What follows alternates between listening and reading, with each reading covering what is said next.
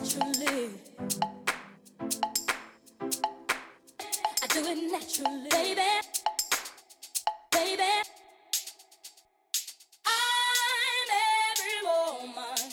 It's all in me. Anything you want done, baby. I'm every woman. Welcome to Courtside Moms. I'm your host, Wendy Sparks. Today, my guest is Sheba Coffey, mother of Sydney, Nia, and Amir Coffey, who all play professional basketball. We've got a lot to cover, so sit back and enjoy, and let's bring Sheba onto the show. Sheba, I am so happy that you are on my show. Thank you for taking the time and teaching us about your wonderful children. Welcome. Thank you. Thank you for having me. I'm super excited about being here. So let's talk about your three kids. We have Sydney, Nia, and Amir. So what is the age difference between your kids? So they're all 2 years apart. And that was by design because my youngest brother was 7 years older than me. And then my next brother was 9 years older than me. I was a baby.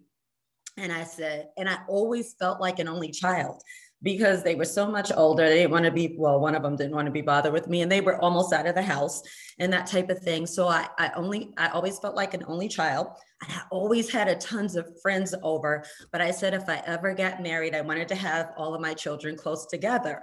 And that's exactly what I did. But what I didn't realize was, I have two in college at the same time. No, I'm sorry, two in diapers at the same time. No problem. But the problem became I was going to have two in college at the same time.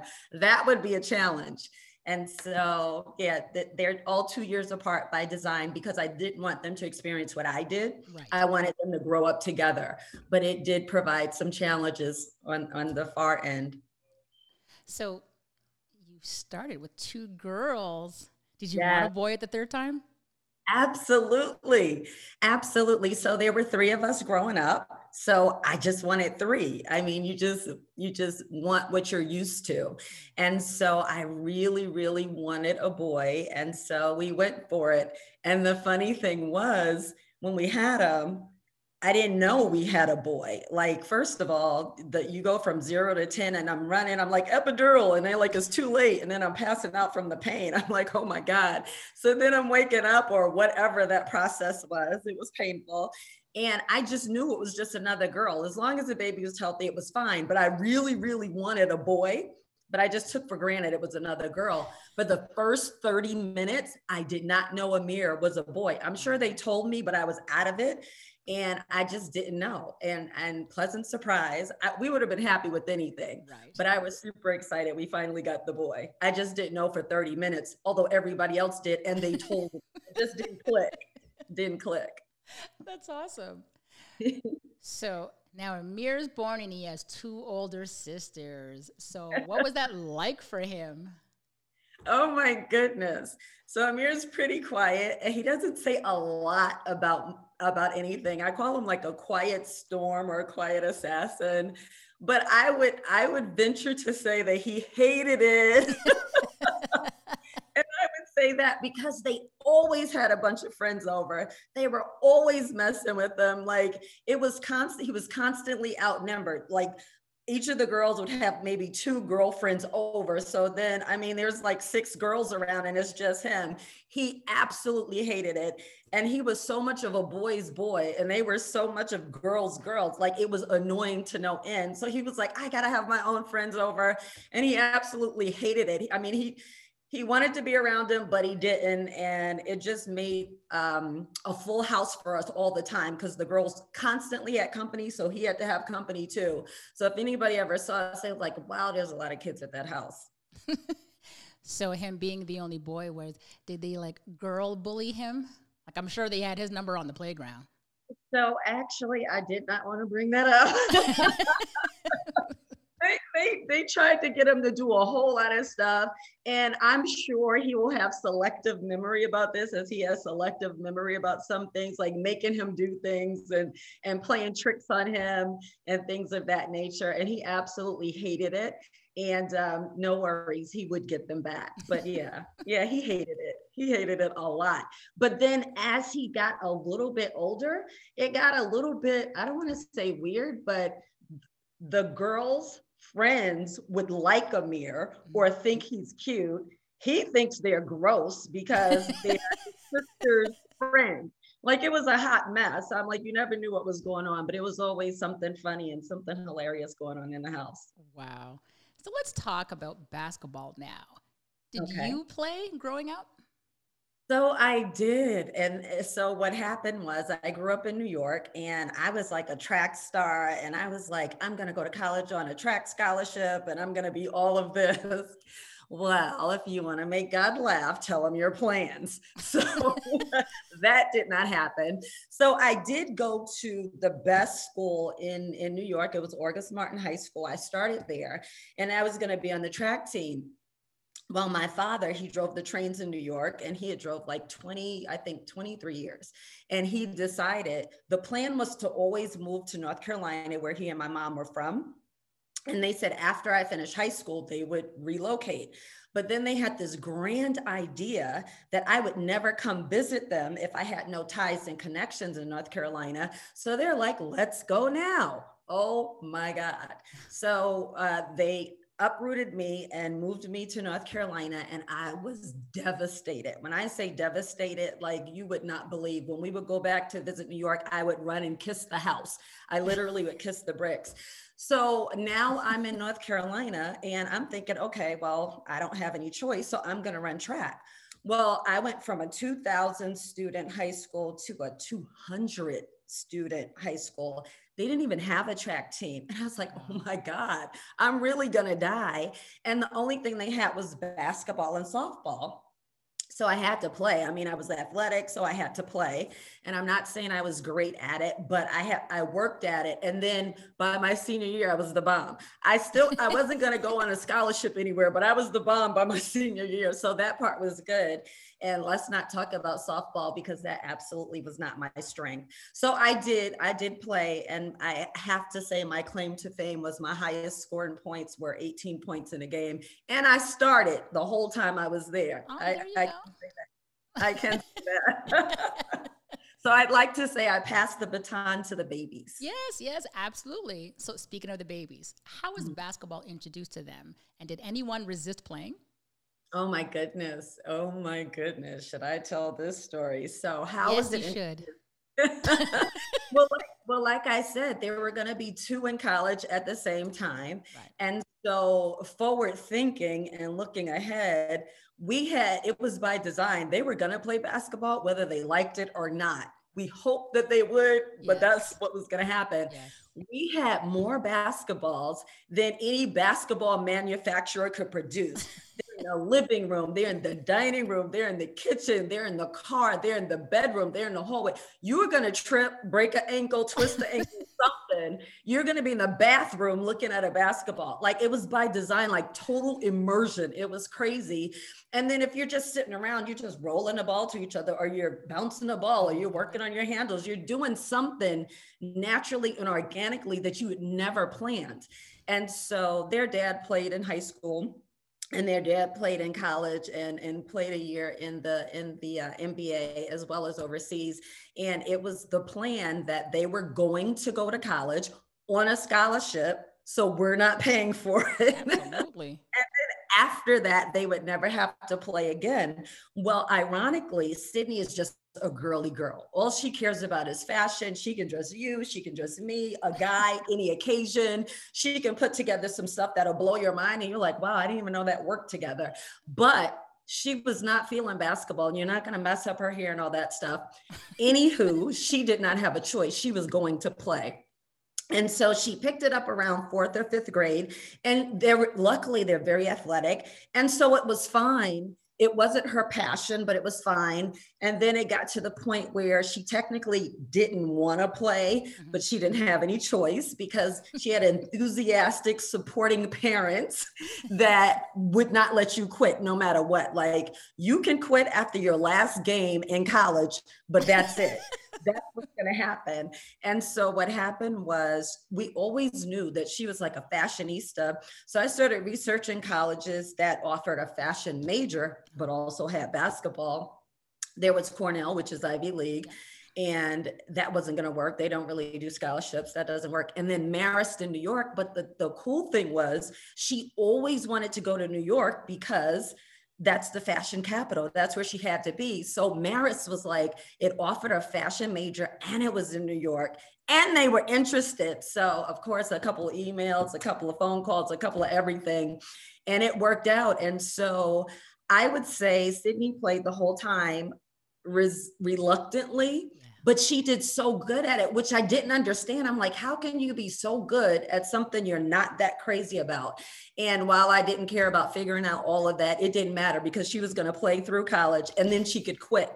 But then she called at the end of college and she grew and matured. She started the whole time she was there. She had some great games. She was a leading scorer. She had so many accolades that she had achieved while she was in college.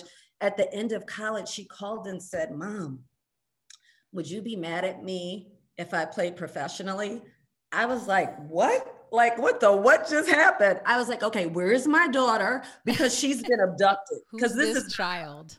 Yeah, I'm like, who are you? She's the kid that scored 38 points in her senior year. That's who she is, Mom.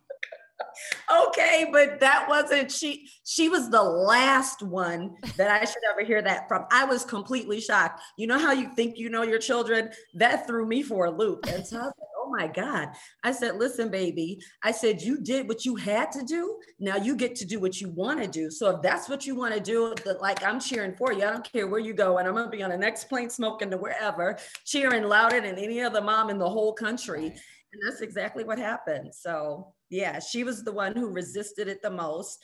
She was the one that had the most challenges with it. And Nia loved it. She was just a beast and she just loved it. And then Amir, since like he fell out of the womb, he loved it. And I have to share this story. They went to go visit their grandparents and they were really little. Amir was still in Pampers. He really was.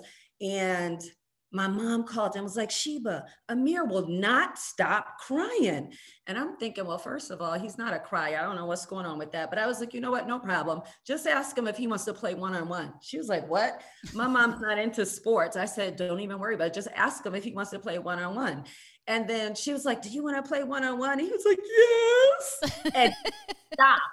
He stopped. It was magical, miraculous. I don't care where he was, what he was doing. If he was in the middle of a cry, and it could be an ugly cry, or I don't care what was going on. If you ask him, do you want to play one-on-one? Instantly stopped, instantly fine. And he didn't even realize that you didn't play one-on-one with him. Like sometimes we would actually do it, but like my mom, she didn't even have a clue what that was. So she didn't do it, but that just stopped him in his tracks. And that was the only thing that mattered. Right, so right. Your mom knew karate. Yes, she did. That would work too. By any means necessary, he's going to stop crying. Yeah. She was like, listen, don't let me use this on you. I'm supposed to be practicing discipline. So That's right. So tell me, with a household full of basketball players, what was it like at the dinner table? Like, did you always talk basketball? You know what? We didn't start out, but we would always end up like that. And so, okay, so I'm big on nutrition. I'm big on cooking home cooked meals. And so we would always have salad. We always had to have the vegetable, the meat, and the starch and all that. So we're sitting at the dinner table. It was my favorite time. It was, oh my God, it was my favorite time. And it was always super late because we would get home late because they lived far from school. And then by the time you get home is after practice, we have this big dinner. So the routine was, what is your high and what is your low? So we'd start with each child. What was your high? What was your low? And they would tell us what the high was and what the low was for the day for each of the kids. And then it would always gravitate towards some competitive something. And somehow, the funny thing is, I would say all three of them are sort of shy, but with each other, there is no shyness. So Sydney would be like, I'm the best free throw shooter in the house. And then Nia would be like, you crazy. I'm the best everything in the house. And then Amir's looking at them like, I'm not going to say anything, but let's take this outside. And so the whole thing was crazy because they were 2 years older than him. They were bigger than him. This started like just way young. And so the girls would try to get the best of him. I promise you, Amir would be like, I don't remember that, but he has selective memory. And so they would get the best of him. They were taller than, they could block him because he was shorter, because he was tiny when he was little. And so, but the girls quickly realized he must have ate fertilizer or something. He shut up overnight.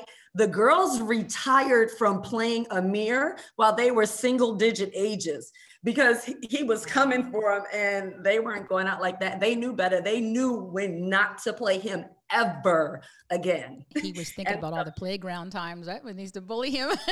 Absolutely. Absolutely. So they all went to Hopkins High School in Minnetonka, Minnesota.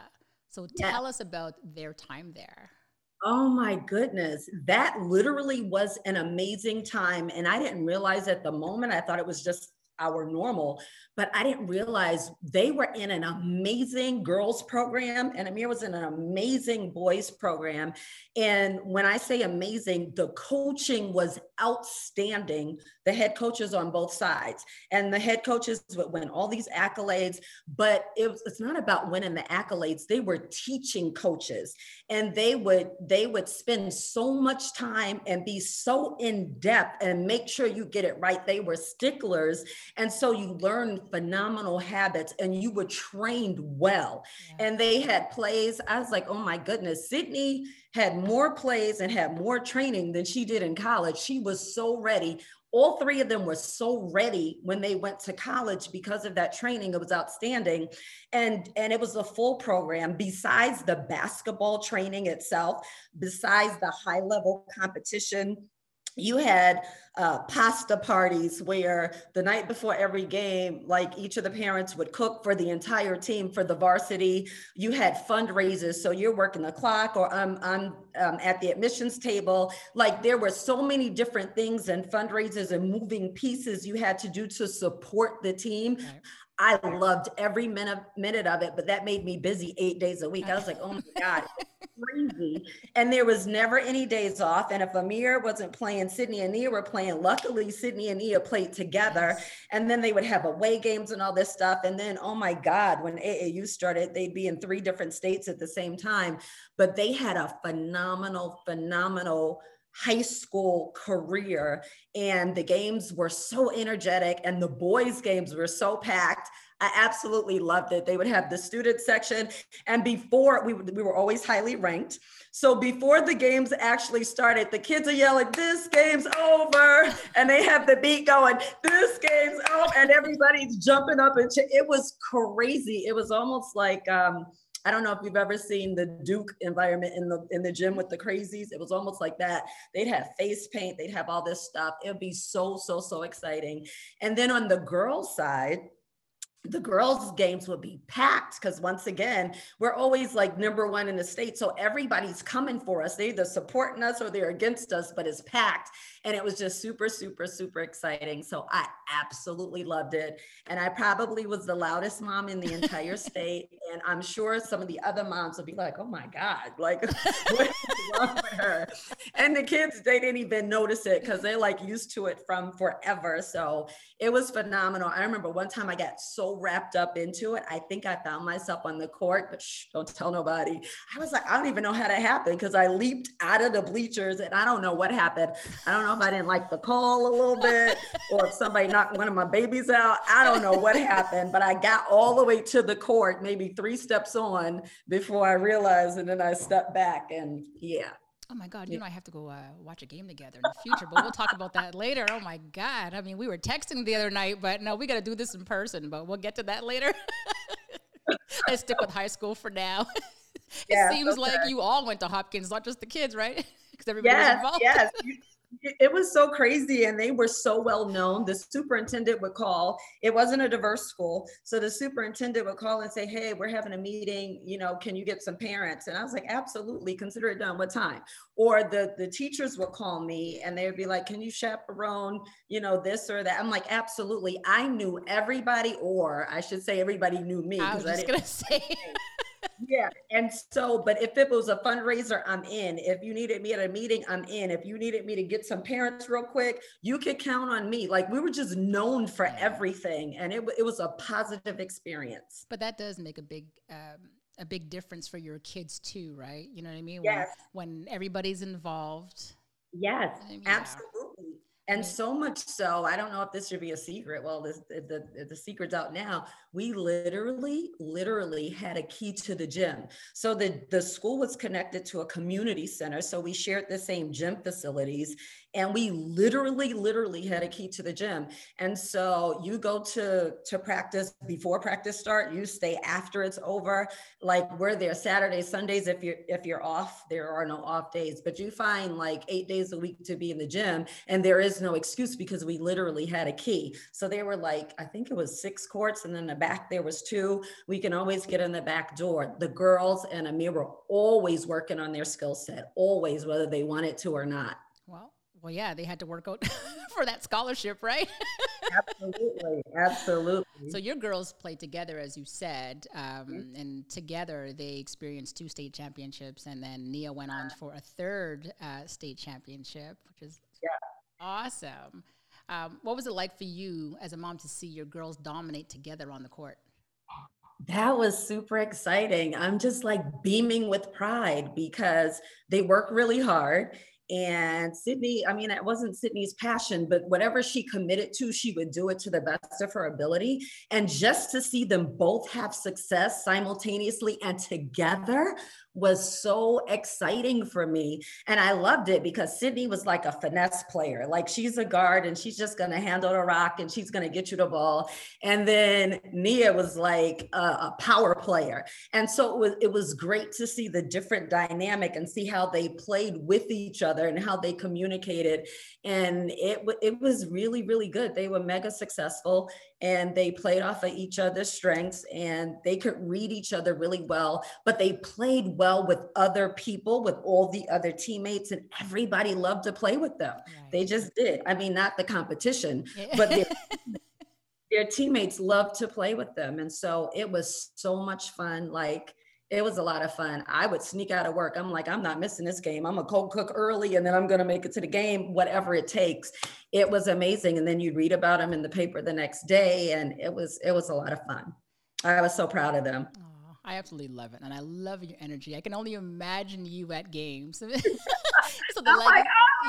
I can see you. Yeah. So the legacy left by your kids will just live on forever at Hopkins. And Paige Bueckers is the most talked about young lady in basketball right now. She went to Hopkins and follows both of your daughters on social media. So that shows the type of imprint that both Nia and Sydney made at Hopkins. Yes, Paige is phenomenal. Paige is the truth. Like, I would scream for her just like she was one of my kids. She's one of my babies. So yes, phenomenal. And I would scream, and let the record show, I scream for all of the players, not just my children. Like, they're like, oh my God, like, what is up with her? I support everybody just as loud as I did my children. So I would scream for Paige and everybody else on the team, and Amir and everybody else on the team. So yeah.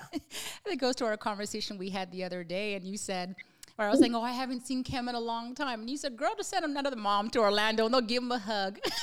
And I told him. I'm like, I got you. You can't make it. I'd be like, look, this hug is from mom. Yeah. So yeah, this is how this works. I'm telling you, I support all the kids. I support the moms. Yeah. And speaking of moms, before Uber even existed, I had all these kids in my car and I'm driving them around. So I'm the Uber. The mom can't make it. I'm picking their kid up here and picking them up there, and I'm feeding them whatever. So you support the moms, the kids, the dads, everybody. You do whatever it takes. Yeah, I told him, and he started to laugh. I said, so if you get a random hug, you just say thank you, Miss Coffee. He said, okay.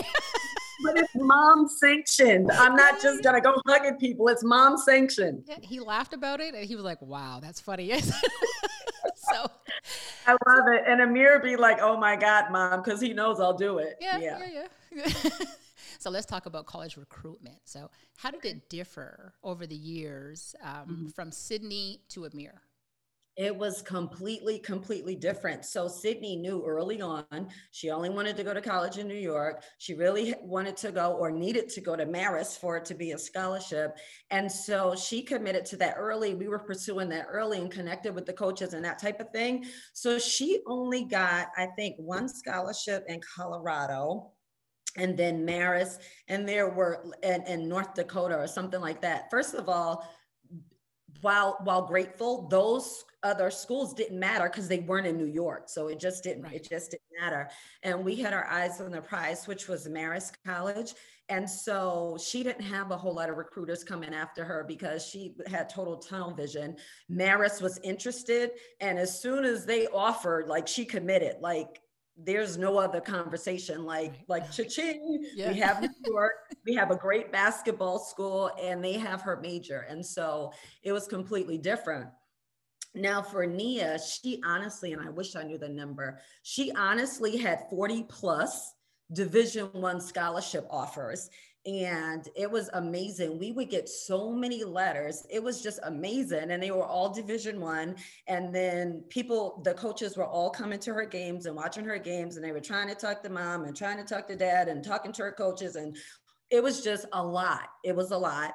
And that was a blessing. I was like, oh my God, is this even possible? Nia never, ever read a letter. It was too overwhelming for her. She didn't even really know what was going on, but it was a lot. Like, all this mail, it was ridiculous. We got more mail, it was just a lot. And so she never read a letter. She didn't want to deal with it. And in our minds, basketball is different for girls and boys. So the girls are going to go to an academic school. It just is what it is. Yeah. And we weren't thinking moving forward about professional possibilities after, because they're just technically not there. They don't pay as much, or at least not as much as the men's side. And so they were going to go to an academic school. So in my mind, I thought, she's probably going to go to Stanford, I hope, because they're recruiting her. A lot of schools are recruiting her. I mean, almost every school in the Big Ten, almost every school in ACC. And it was such a humbling and I don't know what's the word. I was just blown away by the interest for Nia. But at the same time, I'm like, it has to be an academic school. It has to be an academic school. So Northwestern was interested. Nia never even heard of Northwestern. And we were going to go visit for a weekend, and it was homecoming or something. She was like, I don't want to go. I was like, get in the car. It don't matter what you want to do in the car or whatever, because Chicago was only 6.5 hours away. We had this plan. This is what's going to happen. So the plan was we would go and visit. She falls in love with the players. Apparently she falls in love with the experience, and she like commits while we're there. And I was like, what just happened? Because we're supposed to go visit Stanford in a couple of weeks. So the deal is you get 5 visits. So we're going to visit all of them. We're going to take notes, and we're going to make a decision, or she is going to make her decision.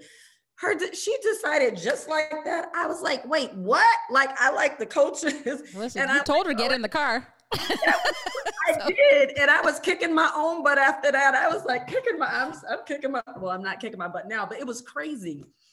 And then she happened to love purple, and they're purple, but that's besides the point. I was like, oh my God, what just happened? Like, did I do that? And so that was crazy. And so we never visited Stanford, and she committed to Northwestern, but it's a phenomenal academic school. And I made so many games. It was crazy. I was in Chicago every month. I was in New York every month. So that was fine.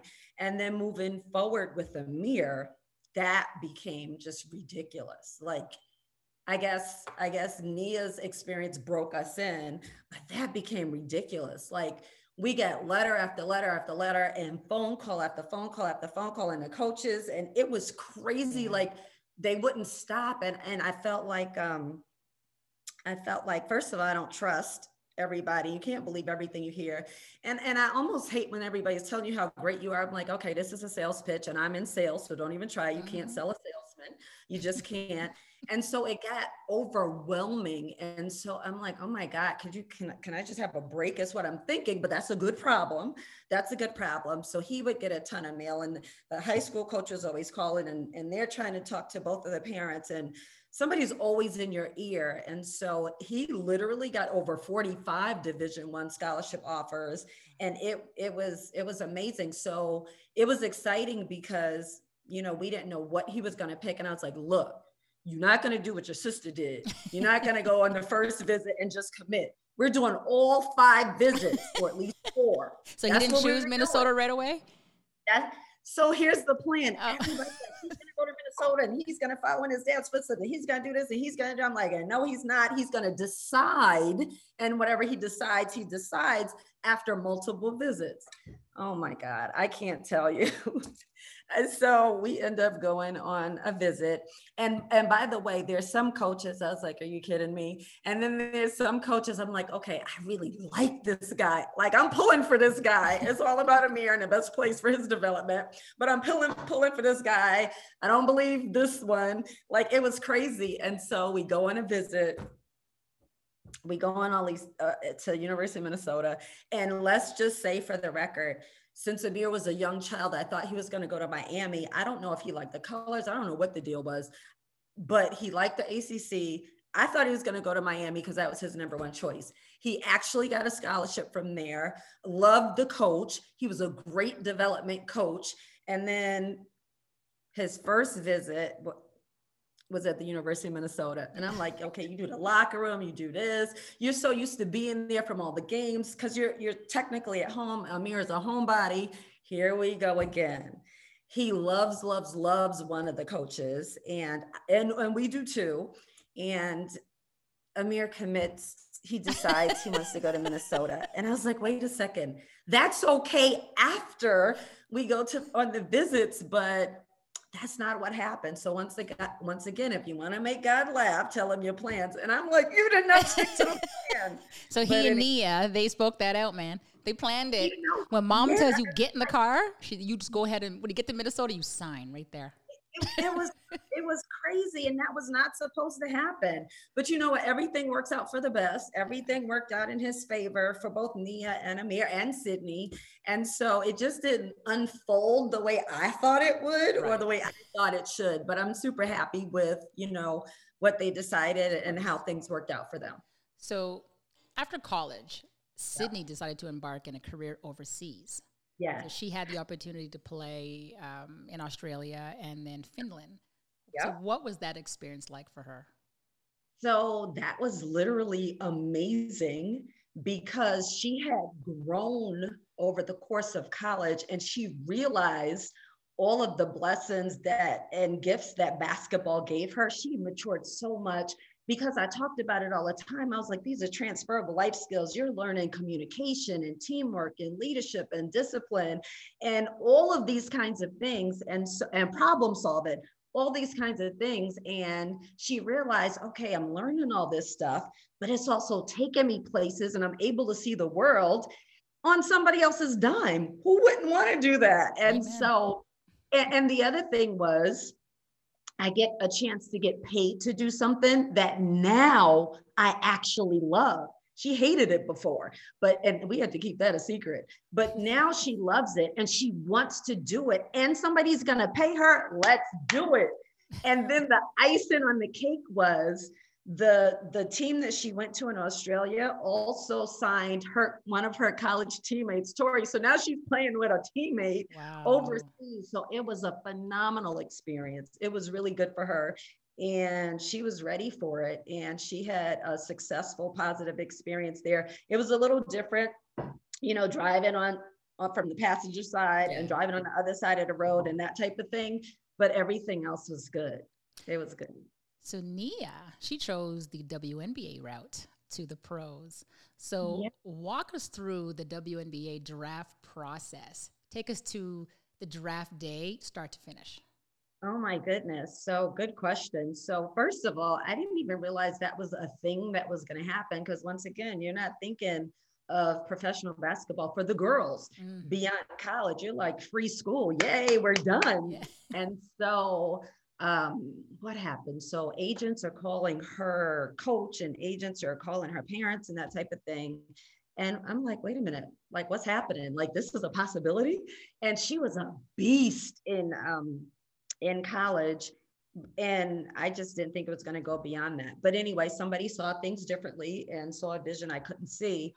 And they were talking about she'd get drafted, and I'm taking this all in, and I'm like, oh my God, what's going to happen and all this stuff. And so we go to the draft in New York, and everything pretty much unfolds the way we think it will. Kelsey Plum goes first. That's one of her friends. I mean, it's a small basketball community. You play against each other so many different times, you become friends. And then other people, you don't know where they're going to fall, but you know they're going to fall. You don't know where you're going to fall. And it's exciting. And she comes up number 5. She is so nervous. She's just nervous about everything. And she's nervous about the seating arrangements. And she's like, oh my God, you sit here. And I don't want to talk to anybody. And I don't want anybody to see me sweat and all this stuff. And you sit here and you sit here and you sit over here. And it was crazy. It was crazy. And we all were, I don't want to say freaking out. I'd like to say I was cool, calm, and collective. But our hearts was like, boom, boom, boom, boom, boom. Like, where's she going? Where's she going? What's going to happen? And she got picked by the San Antonio, was it Stars? Stars. Yeah, Stars. And so we were just so super excited and overwhelmed. And for the first time, Nia was like, oh my God, like, you know what it means, but you don't know how you fit. Like, she was a dominant force in college. She started all 4 years. They super sucked the first 2 years. Shh, don't tell nobody. They super sucked. There was nowhere to go but up. The last 2 years, they were amazing. And then she gets this opportunity to go to the next level. And all of these girls are mind-blowing phenomenal. It's like, oh my God, where do I fit in? But the deal was, she's like 6'2".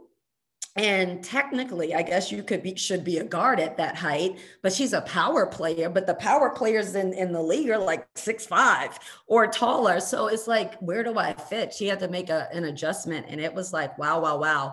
So it was a huge adjustment from somebody wanting her and her being drafted, and then finding out, where do I fit? How do I add value? How do I contribute? Like, what do I do? What's my new role? Because I'm not the dominant beast that I was a couple years ago. Right. That's right. Now she's playing at a different level. Yes. Not the same, eh? It's like sometimes it's like a shell shocking when you're going from high school to college and then college to pros, is right. It's not like I said, it's not the same beast. Not at all. No. Not at all. And I would say Nia is an extremely confident player. And you go from being a confident player to, oh my God, where do I fit? How do I fit? What do I do? Right. And that was foreign territory for her. And that was very, very uncomfortable for her. It was a difficult adjustment. Yeah, I can imagine. So she's been in the league 5 years. So she got drafted 5th overall to the San Antonio Stars, which later moved to Las Vegas and became the Aces. Absolutely. Then she was traded to Atlanta. Of which she cried hysterically. Yeah. Don't tell nobody. No, I promise. And then she was traded to the Mercury. So let's talk about her movement within the NBA in such a short span of time. And how did she adjust? So I think that's still an adjustment. So like you said, she was drafted and went to San Antonio, and it was a huge adjustment. Like, what do I do? How do I fit in? All that. And the whole team moved to Vegas. And so she's still going through that same transition, but everything's intact.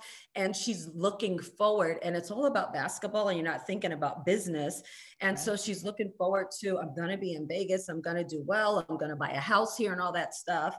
And, she'll get in some games and she'll do well. And then she'll get in some games and she won't do well. And then she'll start some games and then all of a sudden no playing time. It was like a roller coaster adjustment of, how do I fit? How do I contribute?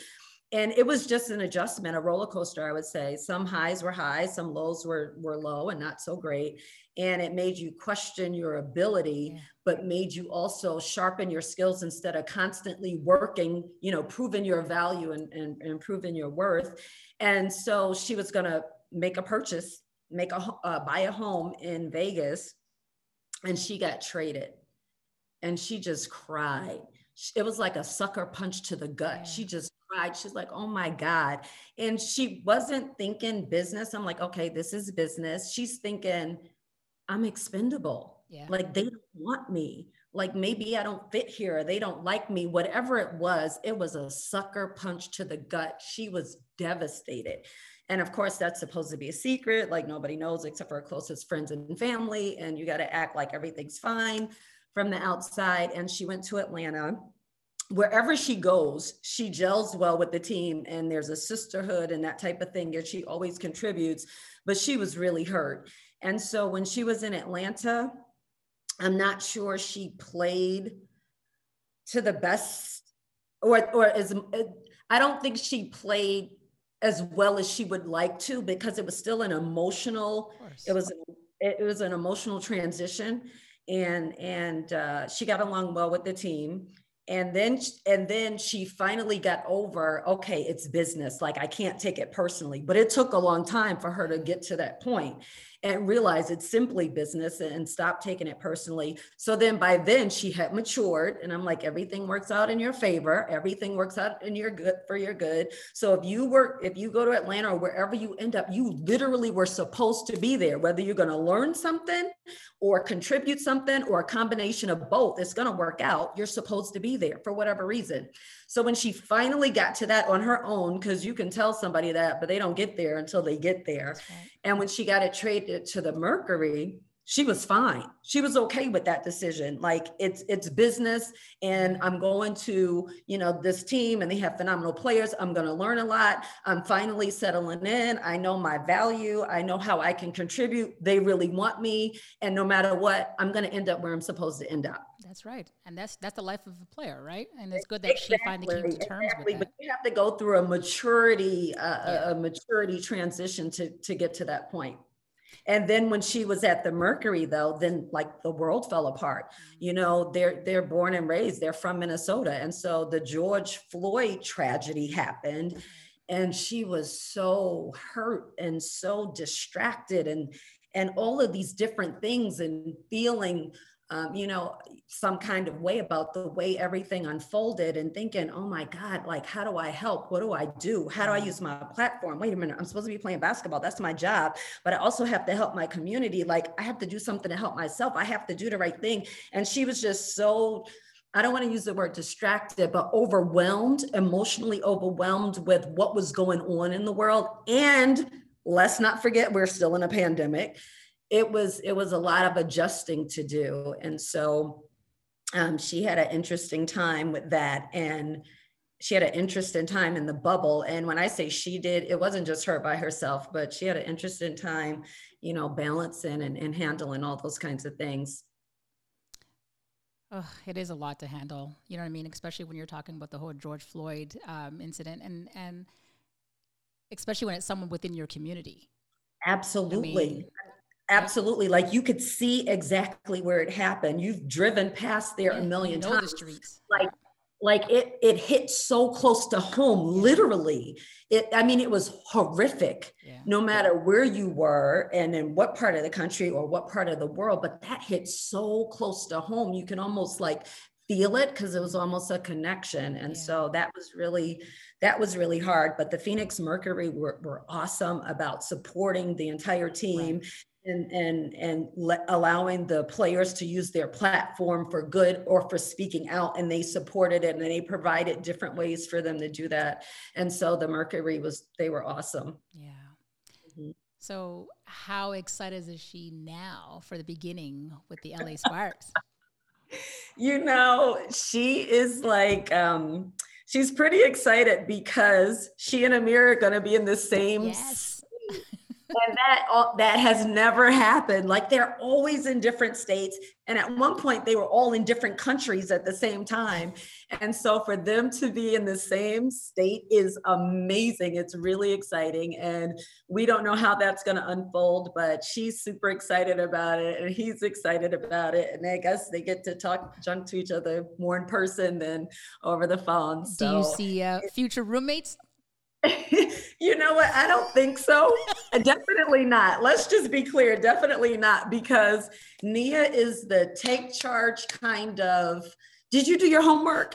And Amir's like, I left my mom at home. Yeah. And like, it's crazy. And then Amir is so laid back, like, I'm quiet, but leave me alone. Yeah. And so definitely won't be roommates. Definitely. Oh, I love that. Love that. Well, I guess for you, it'll be easier eventually when the world goes back to normal, where you can go see, you know what I mean? You can go see them both at the same time, right? Yes, Both yes, I'm Sydney and you super can go excited visit. about Yeah, that. yeah.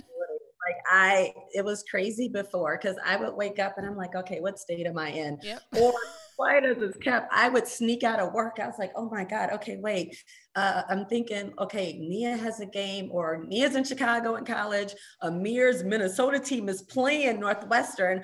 I'm sneaking out of work. Shh, don't tell anybody. I'm gonna make it to the game, and I get to see Nia, but watch Amir, and then turn around after the game, and then drive back and make it to work on time the next day, because I'm not taking a day off because I need my days to travel when they're out of state. And then I'd make it to New York. I don't care where they were playing. They're like, Mom, we got a game on Mars. I'm there. That's we got right. a game on the moon. I'm there. It was crazy the amount of games I made it to. I would wake up and I'm like, oh my God, what state am I in? So yeah, it was crazy.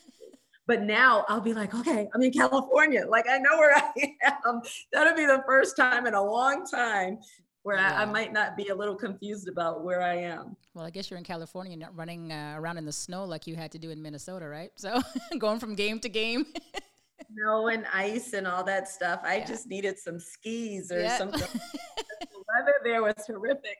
And the funny part about that is they never close school. I don't care if it's 30 below zero or whatever. They closed school when it was 50 below. That was a couple years ago. But if it's like 30 below, you're going to school. The games are not canceled. Everything is happening. It doesn't matter. Like, that's normal. Get over it. Yeah. Listen, I come from Montreal, Quebec. Okay. So oh my God. So yeah. I don't think the city ever, we would get like 40 centimeters of snow and we were climbing over snowbanks looking for the bus stop. We knew it was in that vicinity, but whatever. Exactly. And you couldn't be late. So that is absolutely crazy. So you definitely know. Oh yeah. So your girls enter the professional basketball world differently. So does Sydney have the same access to agents and other opportunities as Nia, who took the WNBA route?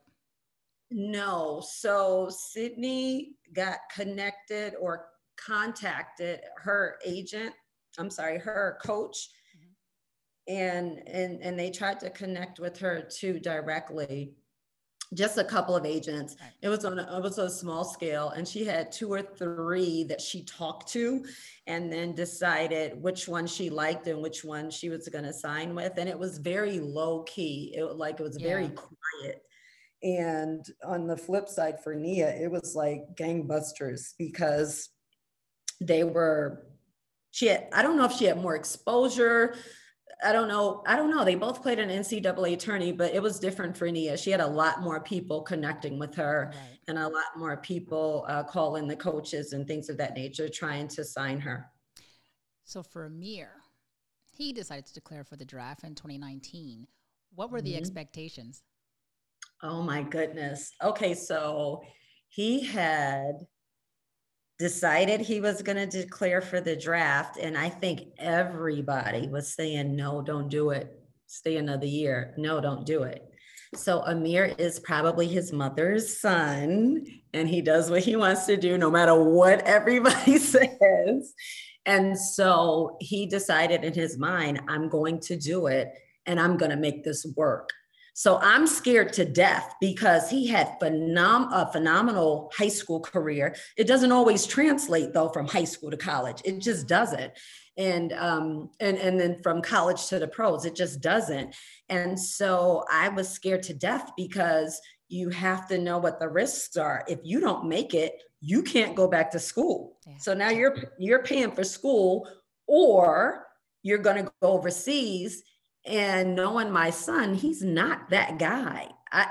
It can work, but he's not that guy. And so I'm like, look, you're putting all your eggs in one basket. You need to know what you're really committing to. And you need to know the ramifications. If it doesn't work out, like, what's your exit strategy? Like, what are you going to do? If this doesn't work, what's your plan B? And he said something, I hate when they quote me. It's good if I use it on them, but they can't put it back on me. And then he was like, I'm not supposed to have a plan B. My plan A is going to work because I have no choice. I got to make it work. I'm like, wait, what? That's what I say, but you can't hit me back with it. And but that said, while I believed in him, and while you believe in your son and you want the best for them, your heart is going to break if that doesn't work for them. It just is. And Right. so he declared for the draft, and we talked to some agents and that type of thing. And they said, you know what, he probably won't get drafted. And so you hear it and you maybe accept it, but you have a little bit of hope. And so if he gets drafted, it'll probably be late in the second round, that type of thing. And we're like, okay. So we're watching the draft, and there's friends and family. You're not going to have a big party because you're not supposed to get drafted, but somehow everybody was there. We're at a hotel and all this stuff. And he had some interest from several California teams, about 9 teams. And is winding down, and the picks are getting fewer and fewer, and his name is not being called, and I'm shrinking, and I'm shrinking, and I can feel him, but he's not going to show anything. And finally the draft is over and his name wasn't called. I wanted to burst out in tears, and I'm not a crier. If I'm going to cry, it's going to be in private. I'm not sharing that with everybody, but I wanted to burst out in tears, but of course I'm going to hold it together. He walked out the door of the hotel, and he went and just sat in the hall. And I walked out there with him, and we had no words. I just said, I know, and I'm rubbing his back. And we had no words because I could feel his hurt and his devastation. And at the end of a long period of no words, I told him he was going to make it work. And he was like, I know, Mom, I'm going to make it work. And so it was like him against the world, like nobody wanted him. And it felt like nobody saw value in him, but he's going to make it work. And so he went to a bunch of different camps, and Summer League, he had to absolutely kill it to show his value. And he had a phenomenal Summer League, and that made a difference. And he was able to get picked up on a 2-way. And I think it honestly, I don't know if he'll get it or not, but it was a blessing in disguise, because sometimes you end up someplace, it might not be the best place for you. And yeah, you may have been drafted, but maybe to the wrong place. Right. He didn't get drafted, and he posted, it was like I had to pick up my jersey out of the mud. I thought I was going to cry on that one. He posted it on our Instagram, and he's not really into social media a lot where he'll say a lot like that, but that was heartbreaking. But it was a good thing, because it made him work harder. He's like, I'm going to prove everybody wrong, and I'm going to prove myself right. I am going to kick butt. And that's exactly what he did. And he did well. And so to speak, he raised his stock in Summer League, and he did extremely well. And honestly, it's a blessing in disguise. I think that I know for certain, at least for now, I know for certain he ended up in the right place, and he may not have been drafted by the right team, but it was a good development team, and he's doing well there. So he didn't get drafted like every kid would want to, but he ended up in the right place. I love it. I love that story. My son too went undrafted in 2014. So you're sitting here just reminding me of the same experience that I had. And at the end of the day, I was telling my son, look, we're here now. Yes. You're just going to be in the NBA later on in life. Let's just figure out how to get you there. So for Amir, it translated to a few months later. For my son, he went the Europe route. He went to Turkey and Greece. But at the end of the day, I mean, they're both here now. I mean, we just played each other just the other night. So I know. I know. That was an interesting night, I have to say. We have to keep that a secret, because I didn't totally see the game, or probably none of the game. It's so hard to keep up with. And some of them are so late, and you have one eye open and one eye closed. And oh my God, it's hard. And you're trying to check the stats, and you're checking, it gets crazy. But yeah, I definitely know that feeling. And I love when they play against each other, and all the people that they kind of grew up playing against, right, or playing with, and now you're playing against them. Right. Well, I just laughed because I was like, after talking to you, I was like, I can't complain about the times that my son plays. You know what I mean? When they go out west, I'm the first to complain, because now for me, the games are at 10 and 11. Right. And I thought right. about it. I'm like, well, with Sheba, all the games are at 10 or 11 because, yeah. They So, are, but it's fine. I mean, it's a great problem to have. It's like, yeah. Games at 10 or 11 or not being an NBA. I'll Right. take 10 or 11. Yeah, We're yeah, good. yeah. We're good. I might have to take a power nap before the game, but we're good. And this is so funny. You know, when they had the bubble and all this stuff, they were doing virtual seats. The Clippers were doing virtual seats. And so I would wear my Clipper red or my Clipper blue and all that stuff. And I'd sit in the chair and have the camera on and I'm cheering, I'm doing all this stuff. And the Clippers have been great about engaging the parents and all of that. But the games were late. I was so tired. I was like clapping, and I was like knocked out. And then I didn't realize I fell asleep on national TV. And then when I woke up, I was like, oh my God. Like, I hope nobody saw that. Nobody saw that. Of course, Amir saw that.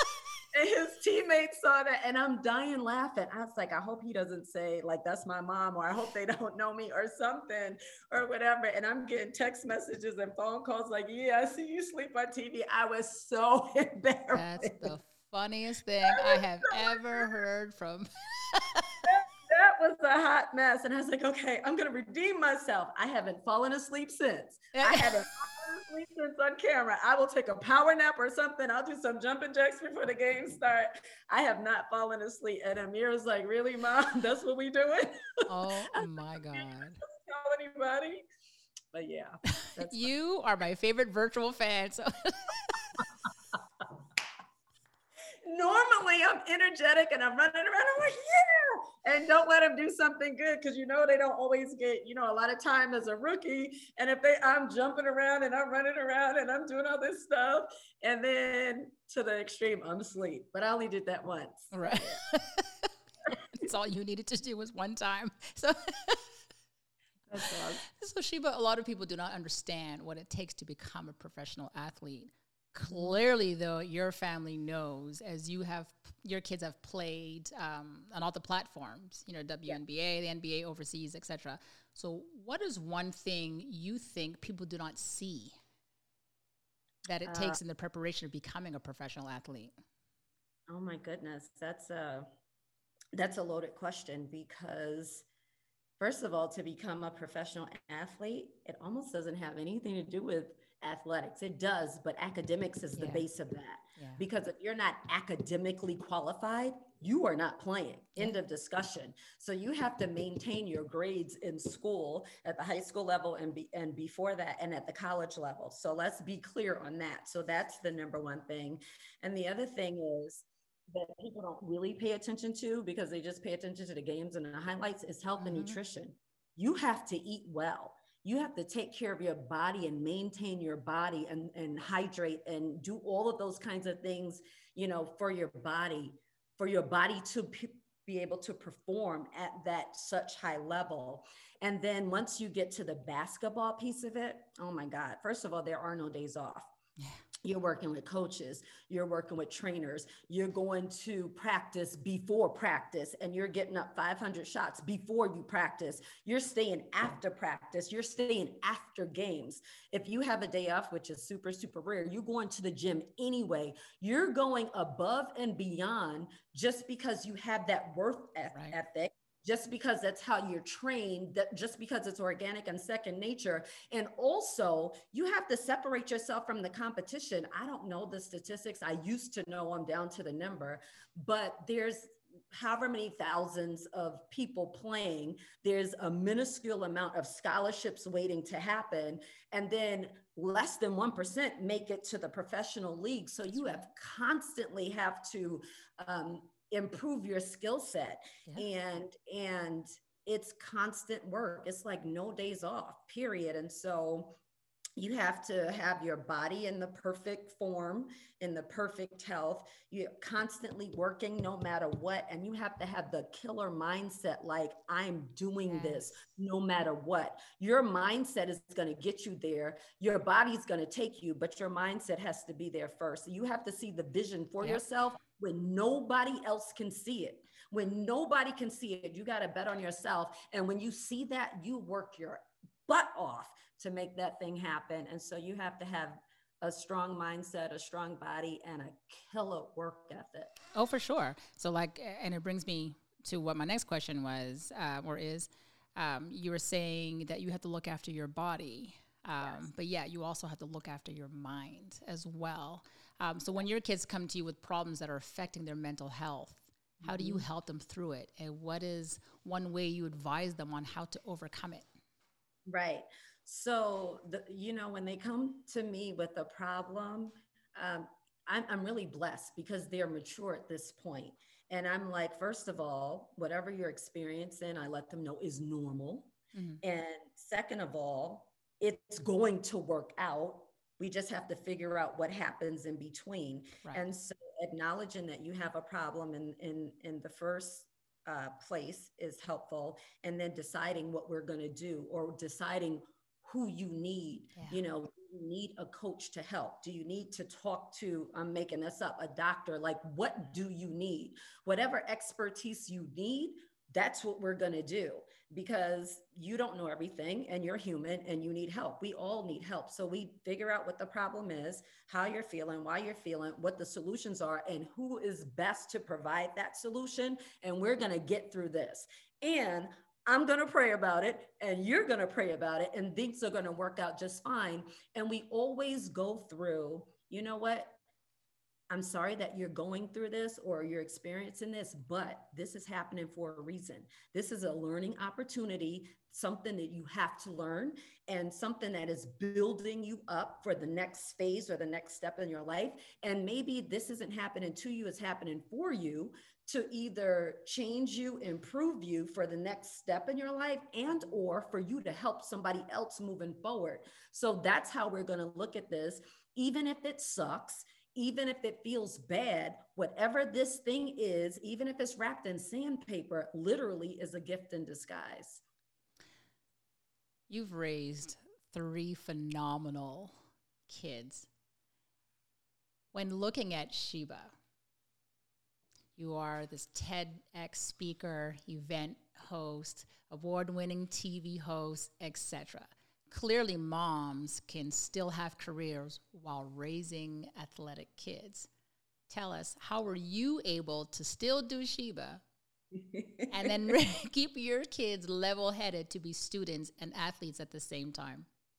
Well, thank you for asking me that. And honestly, I never really thought about that. So how did I still do Sheba? Okay, so first of all, I'm committed to my family first and foremost. I'm going to be at every game. I'm cooking home cooked meals. We're not doing McDonald's and all those kinds of things. And it always unfolded. Everything works out in my favor, Wendy. It's hard to explain. When I have positions, somebody called me. Somebody referred me, something happened, something unfolded for me to be in this leadership position at this time. And maybe while I'm at this leadership position, my employer is a basketball freak. And so if I have to leave, or they're like, the game is today, why are you still here? And I'm like, that's right, And so I was supported in every way.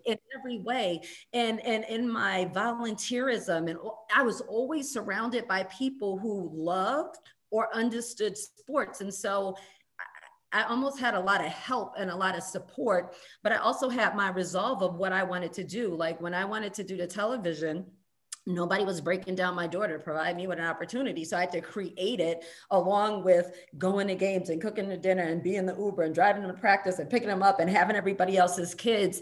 And so I just felt like, if you want something done, give it to a busy person. And I was always in a position where we had help. I mean, it was mom, it was dad, and we just made it happen. And I pursued what I wanted to pursue, because the children don't listen to what you say. Yeah. They listen to what you do. That's right. They watch what you do. Yes. And so if I'm telling you, you can't quit and you can't have no excuses, I can't quit and I can't have any excuses. Like, I'm going to make something happen. Nobody's breaking down my door. Okay, create it.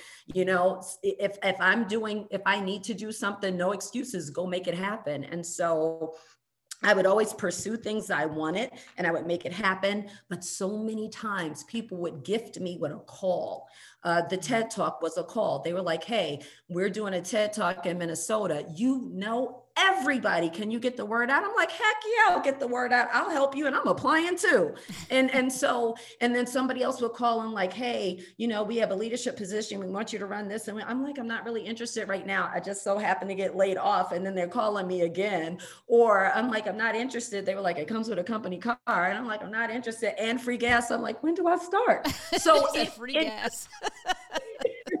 It just always unfolded, and it just worked out that it was very supportive of what was going on with my family all the time. You just make it happen. And then you pick some things too. Like even now I'm a real estate agent and I work 7 days a week, but it's freedom and it's flexibility. And if one of my kids call, or if there's an away game, I'm in the car, or I'm on the next, whatever, going wherever. So you find a way to do what you want to do. You do what you have to do, but you find a way to do what you want to do. And I've been blessed to be able to do that. So I'll catch games in Israel. I'll catch a game in Australia. I honestly haven't caught a game in California yet, but I did catch Amir in Philly on the road. And so, I'm catching games in New York. I'm all over the place. So you just have to do it. And honestly, part of life, right? Yeah, there's nothing more important to me than family. So I'm like, I just do it. And hopefully the kids are learning something from that and making myself proud of myself for following. Hey, listen, you got to make yourself proud of you, right? You're not proud of you, then you can't translate onto your kids. So now let's learn some fun facts about Sydney, Nia, and Amir. Okay. So what is that go-to dish that you make that they absolutely love? So I would probably say spaghetti. Okay, wait, it's hard. It depends on the kid. Yeah. So I would say spaghetti for probably Sydney and Nia. I would say steak for Amir. And I would say roast for Nia, and the homemade macaroni and cheese and candied yams. I'm saying. So yeah. Wow. No vegetables for Amir though. Like he'll eat it if I put it on his plate, but I gotta open his mouth and I gotta. Yeah. So what is one item as a child they could not live without? You cannot say basketball because they had no choice, because you had about 50 per bedroom and in the hallways and stuff like that. So do not say basketball. One thing they couldn't live without. That's easy for Amir. What's a toss-up? It was video games. He was addicted, but don't tell anybody, this is a secret, Wendy. He was addicted to Captain SquarePants books. Yeah. And he's always reading that book, all those books, even when he's walking around. And I'm like, will you stop reading it while you're walking down the stairs? I don't want you falling down the stairs and breaking a leg. So it was between Captain SquarePants books and video games for Amir. I'm pretty sure video games won out. And then for the girls, the one thing, totally different. Okay, so for Sydney, it was fashion, some type of clothes. For Nia, oh my God, it was rocks. Don't tell anybody that. It was a little different. I love it. Like she would invite her friends over and then play with her rocks. And then the friends would play with Sydney and Amir. So yeah.